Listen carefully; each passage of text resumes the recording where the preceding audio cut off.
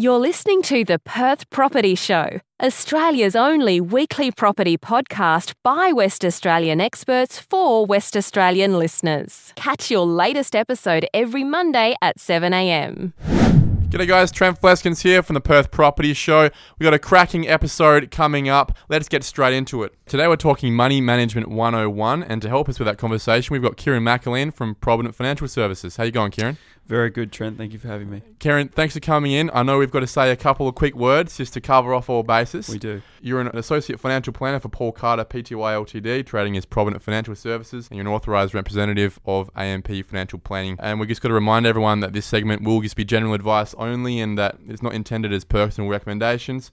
And everyone should consider if the information suits their circumstances. Kieran, let's get straight into it. I want to talk on a really basic level today, how we're going to be able to manage our funds on a weekly basis, on a monthly basis, whatever works for us, especially if we've personally found that finances, money, numbers really hasn't been a strong suit for us as a family unit. It's a really good point. I think that anything that you're particularly interested in, you're going to pay more attention to. The days of telling people of breaking down their complete budget and spending habits on a day-to-day basis may be a little bit out of the picture for a lot of people. Might even be a little bit overwhelming, but if you can give yourself the small wins and seeing things add up, I think that's where I've seen a lot of interest develop in people. And what I mean, for example, is it could be a case that you look at your monthly direct debits for your insurances, for your phone bill, anything that you would normally spend on a routine basis, and challenge yourself to see how you can save in what those areas are for the same or similar service. And then sometimes it might only seem it's only $5, $10 a month here or there, but if you can bring up an Excel sheet or have a record and just jot down those savings, $5, $10 for each month, and then you work out how much you are saving per month or per year, it really starts to... That can become a holiday. Exactly. And that's flights to Africa or America, and then Bali you've got something even. on it. You know, it's a difference between being stuck in Perth for the year or actually having that extra couple of grand and being able to take the family on a quick trip somewhere. Yeah. And that's the first point we want to understand is it's about setting goals. Absolutely, because without having something in mind or something to work towards, it's very difficult. It's difficult to save money without a goal or an objective in mind. Because it's a daily choice, isn't it? You know, that $5 coffee 5 times a week is $25 a week. It's $100 a month. There's a couple of flights to Asia, going out quickly to Macca's or whatnot. There's daily choices that on a daily basis, on an individual basis, don't seem like much.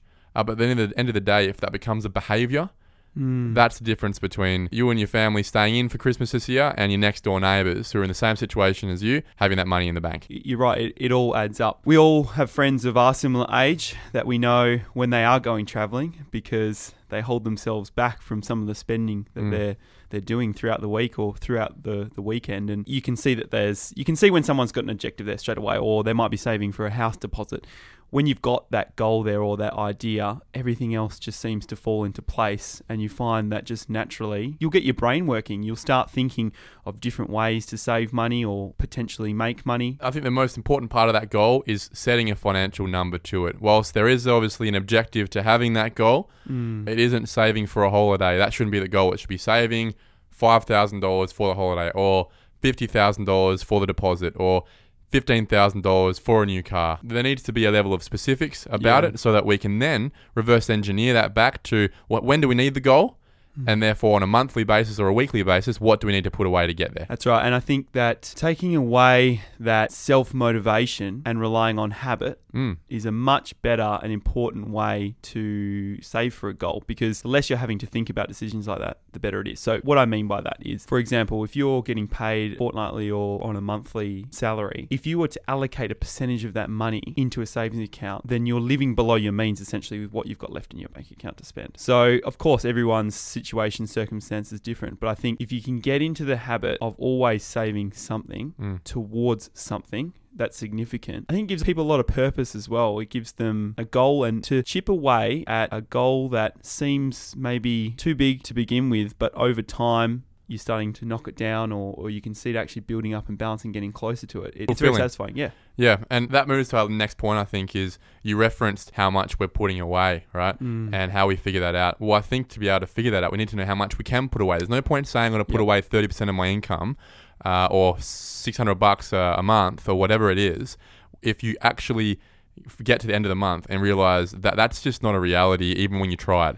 So I think setting that actual, as you referenced before as well, an Excel spreadsheet, getting a budget together where you've listed out on all the rows, all your income sources, and then all your expenses, totaling them up on a monthly basis amongst the columns, and then being able to track how much do I plan to have in disposable income left over for fun and for savings. And that gives you a chance to then decide how much you want to save and how much you want to spend. I think you've got to be realistic with yourself too, because you've got to have a balance. You've got to have a balance in life. You still have to enjoy your life. Otherwise, that goal will fall away. It just won't seem worthwhile. That's right. So we've got the goal. We've got the Excel spreadsheet up and running. We're checking that every month to make sure that it's in line with our expectations. We're going through the bank statements to make sure we understand what we are actually spending and where we can cut away a little bit more. The next step is really starting to understand what we're going to do with that money. Yeah. Once you get the basics right and you get a handle of your own finances, it can be quite empowering as well, because it gives you a lot of opportunity. You're making the choices,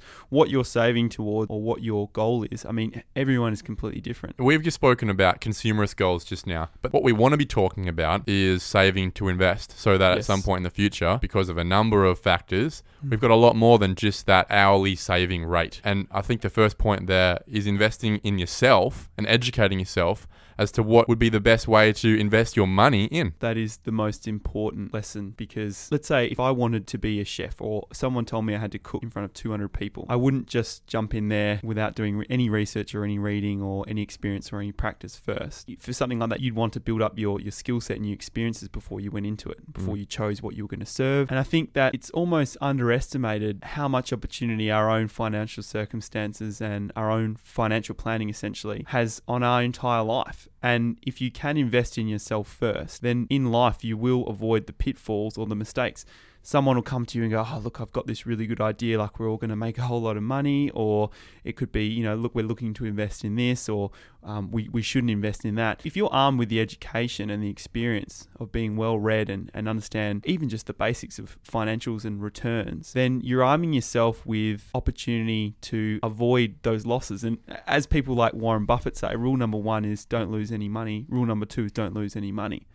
I think once you understand the power of compounding interest, and that's where money's working for you instead of you working for money, your world just completely changes, because then you realize that you can use time in your advantage to takes patience though, doesn't it? It does. The whole point of compounding interest is you're not going to see it in the first couple of years. No, and it's exponential. So the smallest growth is in those first years. I'm someone who likes to look forward, and sometimes I look too far forward, as my partner might complain. But if you're even to look online as motivation to see how compounding interest works, there's great compounding calculators out there, and I know that even the Australian government on Money Smart has one. You can put in what your savings amount is, and then you can play around with the different inputs. You can say, right, what does the situation look when I'm 60 years old or 40 years old if I'm contributing $1,000 a month and it's compounding it, whatever percentage you put in there. So you might say, right, look, I'm going to put in the percentage I'm currently getting in my bank account, as opposed to the Australian stock market average. Or a managed fund. Yeah. Or the average of a property investment. Property growth.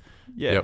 And then to look at that over time, and then you'll see at the end of the bar graph, the money's being made off that compounding effect. And it is extraordinary, and it's exponential and very passive. It is. As long as, one, you've got the right people helping you, and we can talk about that later. This definitely isn't a pitch chat here like always. But one thing I really want to clear up is when we're talking about investing in yourself, we're definitely not talking about spending $5,000 on weekend programs from roadshow workshops from people coming in from America or the East Coast or whatever, saying, come over to this workshop and we'll teach you how to be millionaires. Yeah. That's not investing in your education. That's being sold a product. It's really about getting the right people around you. We've all got mates who are really bad with money and really good with money, and just having those conversations about what they're doing, what they're reading. You're a bit of a finance nerd, Kieran. What are you reading at the moment, or what have you read that you've found really important to just getting some good basics from the get-go? I had never been a big reader, so I was lacking in probably the information that I was really interested in. And when I mean reading, I enjoy reading articles, but I couldn't really find the time to sit down and read book after book after book. And I was envious or jealous of the people that could just sit down and read these books. So to access the information and finding a way to educate yourself, however you work best, because everyone's different, is quite important. And for me, my world kind of opened up when I started listening to audiobooks. Well, there you go. So there are a number of good quality finance podcasts out there. Yeah, I'm talking globally as well. Of course, there's going to be some differences when you're comparing Australian finances with America or Europe or whatever the case may be. But I'm a big fan of books because if someone has put their life's work into 400 pages or whatever it's going to be, and you're paying for that product, you can assume that there's going to be some quality. There's going to be some diligence. Correct. Integrity. Yes. Yep. So I think it all comes back to these habits. And if you can try, and everyone struggles with it and everyone always will, but if you can try and fit these habits into daily, weekly, monthly routine and then set yourself those goals. I try and read a book a week. And when I mean read, I listen to an audiobook in the car. And it's simple as instead of me listening to the radio on the way to work and on the way home, I listen to half an hour of an audiobook on the way to work and half an hour on the way home. And usually, by the weekend's up, I'll finish a book a week. That's nearly groundbreaking in terms of how normal people can access information without it being a chore. Yeah. And that's only come on in the last few years, really, hasn't it? Yeah. I mean, this podcast is exactly the same thing. You know, people listen to this in the car, on the train, at work, at night. You don't have to be sitting there, turning a page. No, which can be... You can do it when you're watering the garden or washing the cars. As I do. And I think the manner that you absorb that information best is what people to look at. But once you've learned something, you never regret learning it. So if you can learn as much about whatever you're interested in, for me personally, it is and has been for a very long time, personal finances and just getting around the distraction of noise and news and what's right and what's wrong and what's the best option and coming to your own conclusions. That's when I come back to that point of once you're educated and, someone comes along and says, I've got this idea, you're armed with information. And of course, there probably is no better way of learning than learning yourself and making those mistakes. And learning by doing. Yeah. As long as it's you're not selling the farm to do so. Yeah, that's right. I think this leads into that last point. I always want to make sure that before I'm hiring a professional, I'm learning enough not to do what they do, but to know how to make sure that what they're doing is probably the right idea, or if they're doing it efficiently enough or well enough. Yeah. I think that last point I want to talk about is simply getting a good team of financial savvy experts around you. Yes.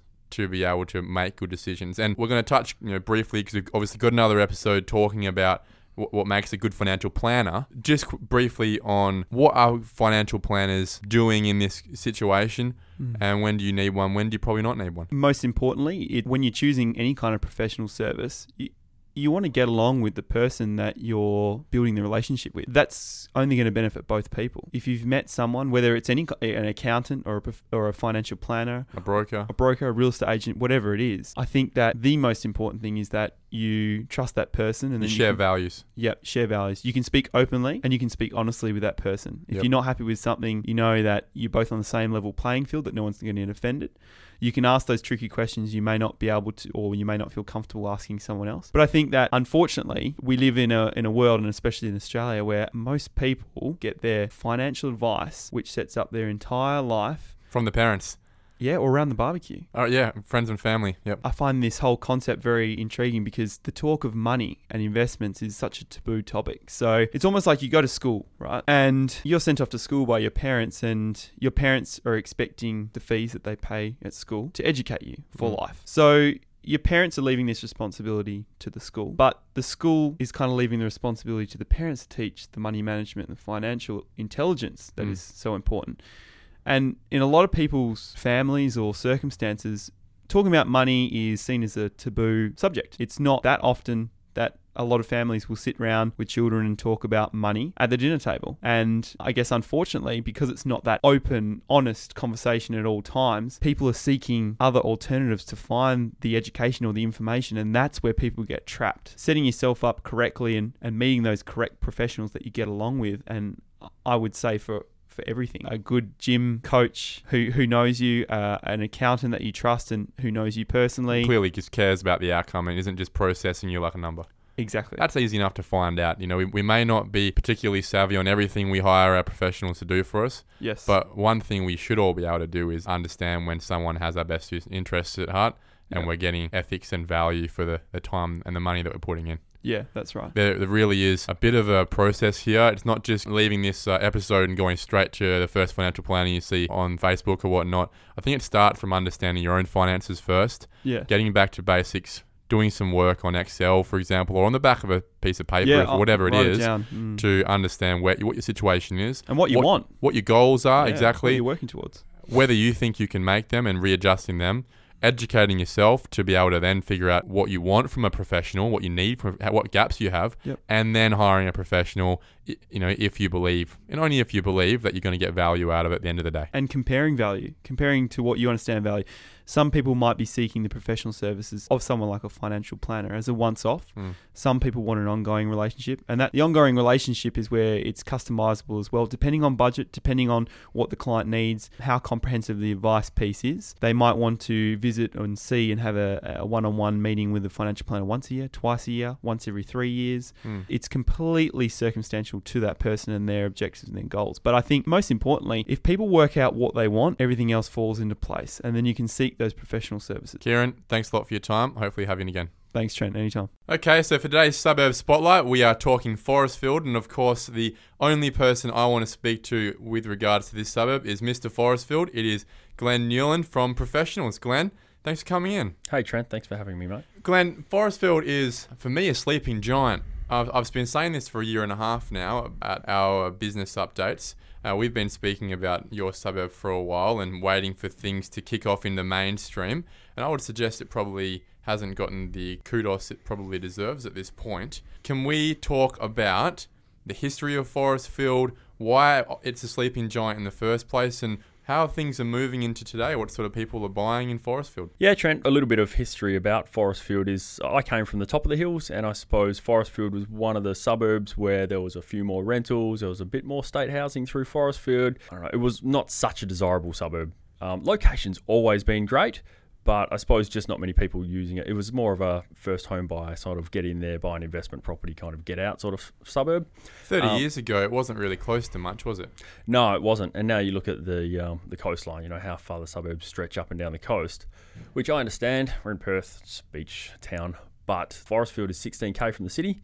We've got a train line coming there. Something that people don't realise about Forrestfield as well is that the traffic, when you go east from the city, it's just, when you get to Forrestfield, it kind of stops. Yes. Because once you get past Forrestfield, you're getting into half acres, quarter acres, hectares, and then farming land. Yeah. So you really don't suffer all that traffic that they do if you're going north or south from the city. I guess you've benefited a lot from the Gateway WA operations that have finished up now through Tonkin Highway, Reed Highway, Roe Highway. Things must be a lot quicker to get back home from the city. I live in Forrestfield, Trent, and we used to go to Vic Park a lot for dinner. Getting through that section near the airport of Tonkin Highway, that was just how long's a piece of string. On each day, it could take you 20 minutes, 25 minutes just to get through that section of Tonkin. Now, even in peak hour traffic, I can get from Vic Park to Forrestfield in 13 minutes, and you're only hitting one set of traffic lights the whole way. And it's free-flowing the whole way. It's Big amazing. Difference. Big difference. And I guess we'll talk about it later, but with the airport link coming through,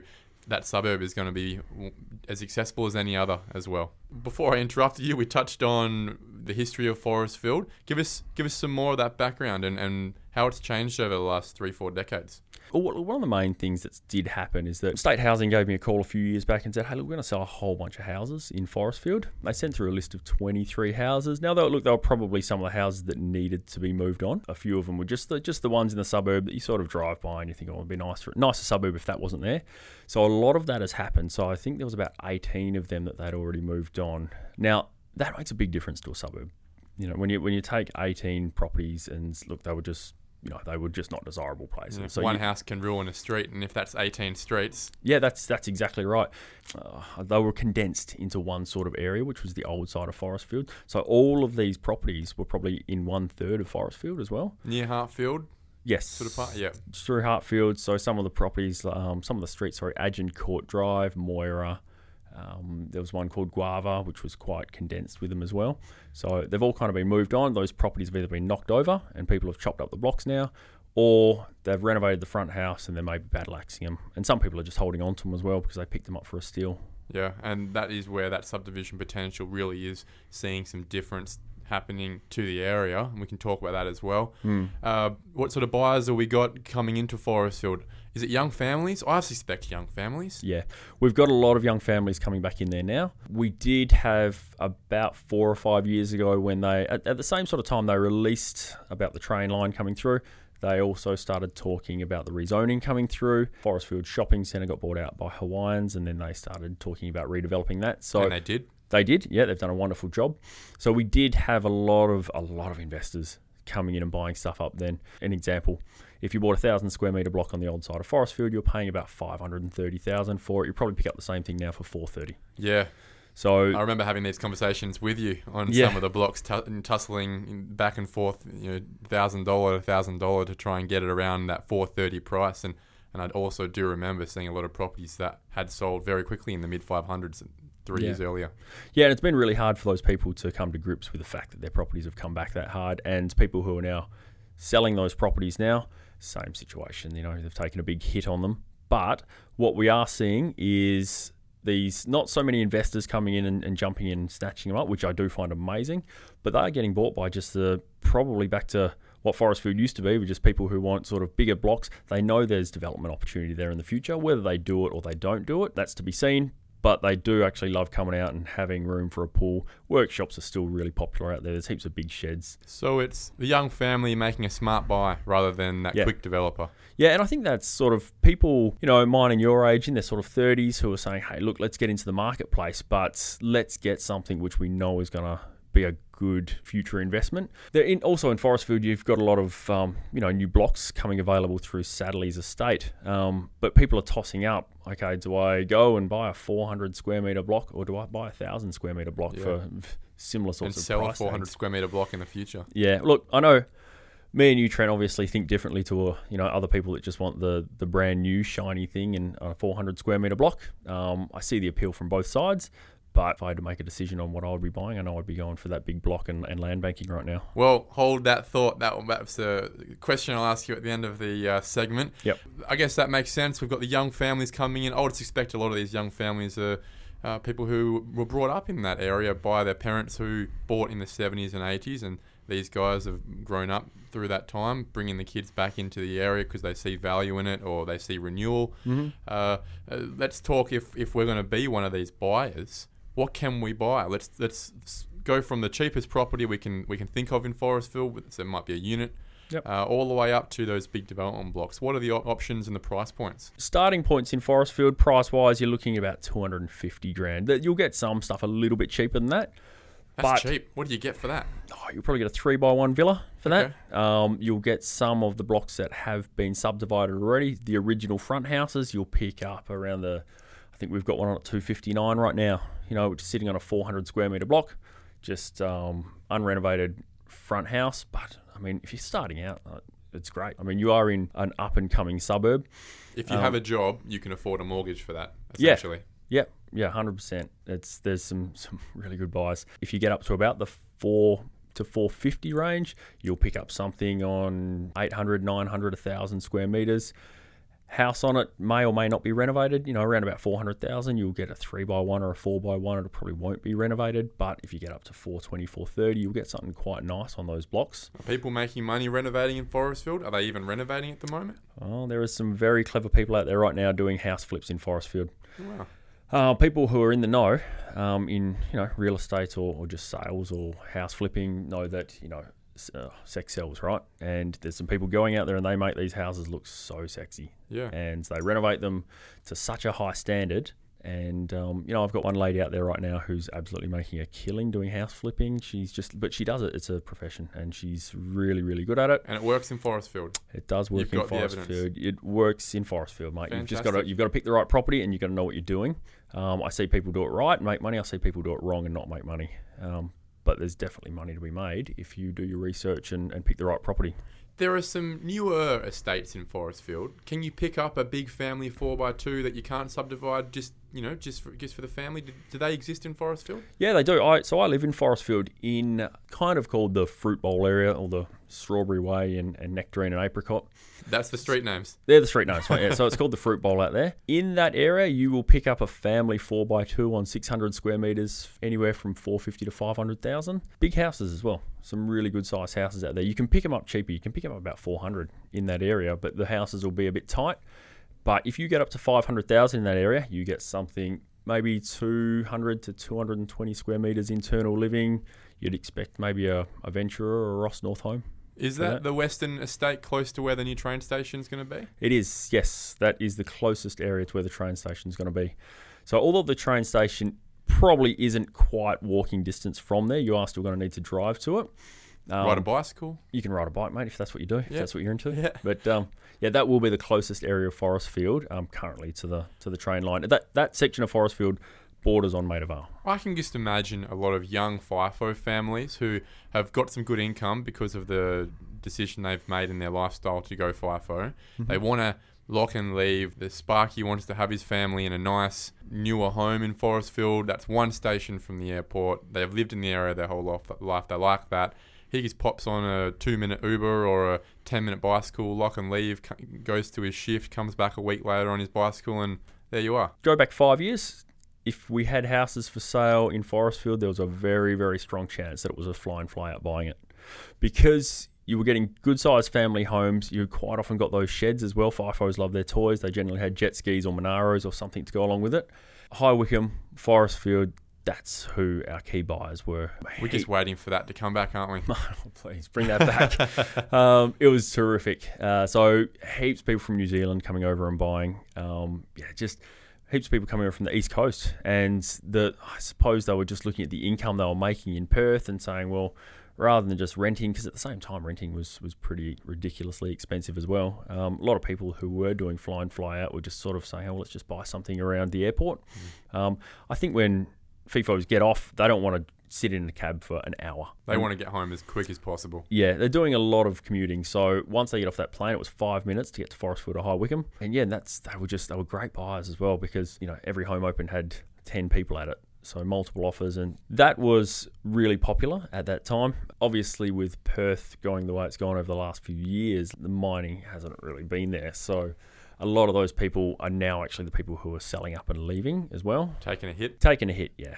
I don't think there's many people in Perth, if you bought 5 years ago, you're not taking a hit if you're selling right now. Yeah, no, and look, that's a reality for most suburbs whose median house price is underneath the Perth median house price. And that's reality if you are selling. We did an episode on this a couple of weeks ago. If you are selling in 2019 or 2018, generally it's for a reason still, because unless you are in the top third of suburbs in Perth, prices haven't gone up to a point where you're looking to make a profit. So it is a reality, and I guess that is also on the flip side, where there is chaos, there is opportunity, and buyers can identify that, and with the right information, can really pick up, in my opinion, some extremely good buyers with great growth fundamentals. And those being, we're going to talk about it now, the development options in the suburb, with the development zoning changing last February. Yep. We're a year in, and not much has happened. The shopping centre obviously being upgraded. People wouldn't realise that. It's quite a nice place now. And the airport link hasn't come in yet, but when it does, I think it's really going to change the face of Forrestfield, and I'm sure you agree with that. Let's talk about development options. I was a massive proponent for these changes because I'm a big believer in urban infill gentrifying a suburb. And Forrestfield, I guess half of that suburb needs gentrification, as you said, that east of Hartfield Park area. And we're just waiting for small-scale developers, I guess, to really latch onto that and start putting through Class 2 developments and triplexes and whatnot. I guess we haven't seen it being picked up as much as we'd like, but maybe you can give us a bit more of an explanation as to what's out there and what is ready to go in terms of development. Everyone's still just holding back on it right now. There's definitely people getting in, starting to buy these properties because they know that the potential is there. A lot of properties that were rezoned have had the dual coding put in place, and there's obviously restrictions on what you can and can't do on the back blocks. Those dual codes. Yeah, they are. And so no one's quite prepared to jump in and take the punt on it yet. I have seen the first one in Forrestfield on Carissa Way just pop up, where they've chopped up a R20, R30 block and they're building 2-story on the back. So it's the first one I've actually seen. So it will come. It'll start happening. Those people I went and had a chat with, they're actually building it because it just works for them as an option for they're going to live in the back house. I think Dad's going to live in the front house or something. So it wasn't an investment that they've done it for. It just worked for them for their family situation. It'll be good to see the price point though for us developers out there looking for hard evidence on our numbers. Yeah, it will. It will be good. And I've said to that chap, I said, once you're done, let's come through and let's do up a price on it. So if you are looking in Forrestfield, you're still looking at that area east of Hartfield, where most of the blocks are about 800 to 1,000 square meters. You know, you're looking at triplex sites through there for a lot of them. It has happened. People have done that already. You can see the sales evidence for it. But if you were looking at doing it now, I suppose people are running the figures on it and saying, well, with the market the way it is, do they want to jump in and take the punt? I suppose where I see the real opportunity is that being at the forefront of what is happening in the marketplace. Like we are, as agents, we're right at the coalface, and you're listening to the sentiment changing in the marketplace, where a couple of years ago it was like, no, it's not time, it's coming back. That's changing. People know it's time. Yeah, you said that to me. We have very frank conversations over the phone, Glenn, and I remember a year ago you saying to me, Trent, it's dead here. It really, there's not anything going on. And it was only a month ago when I called you to say, how's things going out there? And you said, mate, we've had our best month in a year and a half. Things are moving. It's really quite interesting. And I said to you, why is that? And you said, look, people are just more positive. Things are happening. You can just feel it changing out there, and people are saying, well, hey, let's get in and buy these properties now. Maybe we're not going to develop it now, but by the time it starts going up and everyone knows it's time to jump in, you've missed the boat. There's 30 or 40 grand that you've dropped if you just got in at the right time. I speak to a lot of brokers as well, and they're writing more applications than what they ever have before. So it is happening. It's changing. Those blocks out there, there's three parts of Forrestfield. You've got the old part, which is the Hartfield roadside. So that's your development specific area? That has always been the area that if people are looking for development, that's where they've targeted. That's where you had the R25 coding already. So they said, look, we can retain and build, or we can chop it up, whatever we want to do. But they've got the options out there. Now, probably 2/3 of Forrestfield have got those options. It's only really those new housing estates where you don't have any dual coding and you can't really do any subdivision. And you wouldn't make any money out there anyway. The prices are too high. Even if you'd have to knock the house down and you'd make no money. So those houses don't need knocking down. They're nice, good quality, fairly new houses. That's your family-friendly sort of estate area where you want to get into. It's your Canning Vale sort of feel for Forrestfield. Yep. You just kind of go in there and, hey, we've got low-maintenance gardens, and sadly are now putting up some big playgrounds through the area as well. So that's great. You've got some real community hubs out there where families can all meet and greet. So finally, let's have that chat about the median house price and what you do with it. I ask every agent every week. I'm sure you know this. I'm sure you're prepared, Glenn. Every week I ask our number one agent, what's the median house price in your suburb? And if you had that cash in your pocket, what would you buy? Median house price in Forrestfield right now is just a touch under 400,000. It's about 399,000. So that's ridiculous, by the way. That's lower than I thought. Yeah, so you're talking 16K from the city. We're just about to get a train line. There is a lot happening in that suburb right now. And for that $400,000 point, you can go in and you can buy a retain and build subdivisible property. That's what I'd be looking at, Trent. Good point. If that's what I was going to, if I had the 400 in my hand, that's what I'd be buying. I'd be buying one of those properties where you live in this front house right now. 750 square metres, something like that? Yep. So most of the blocks in Forrestfield are 700. They go up to about 750. And then when you go to the older side, they're at 900 to 1,000. But we might not. I don't think we could afford that for 400, the 1,000 square metres. No, the 1,000 square metres push up a little bit. They get to sort of 430 to 450 right now. Yeah. So if I had the 400K, I would just be looking at these 700 square metre blocks. You pick up nice corner sites for that. There's some corner sites, 700 square metre corner sites going now with really nice 3x1s on there for about... Double brick, yeah.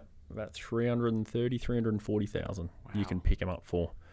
So, I mean, that's amazing value. That is amazing value. I do my numbers on Forrestfield at that price, and around that 330, I think we're still making about $80,000-$90,000 on a house, on a retain and split even. So there's money there to be made for people who choose Forrestfield as their development option. Yeah, and the people coming and buying it now, that no one's actually coming in and saying, hey, I'm going to do this right now.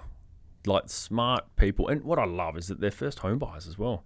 Like you've got some really savvy first home buyers out there that are getting good advice from mum, dad, whoever it might be. Guys like yourself, Trent, they come into your seminars and saying, oh, well, I could make some money in real estate. I mean, you can turn around and make 70 or 80 grand in the next couple of years. As a first home buyer, that's another deposit. Yeah, exactly. That just moves you on to bigger and better things. Glen Newland, thanks a lot for your time, mate. I appreciate it. And hopefully next time we chat Forrestfield, we'll have even more positive things to say.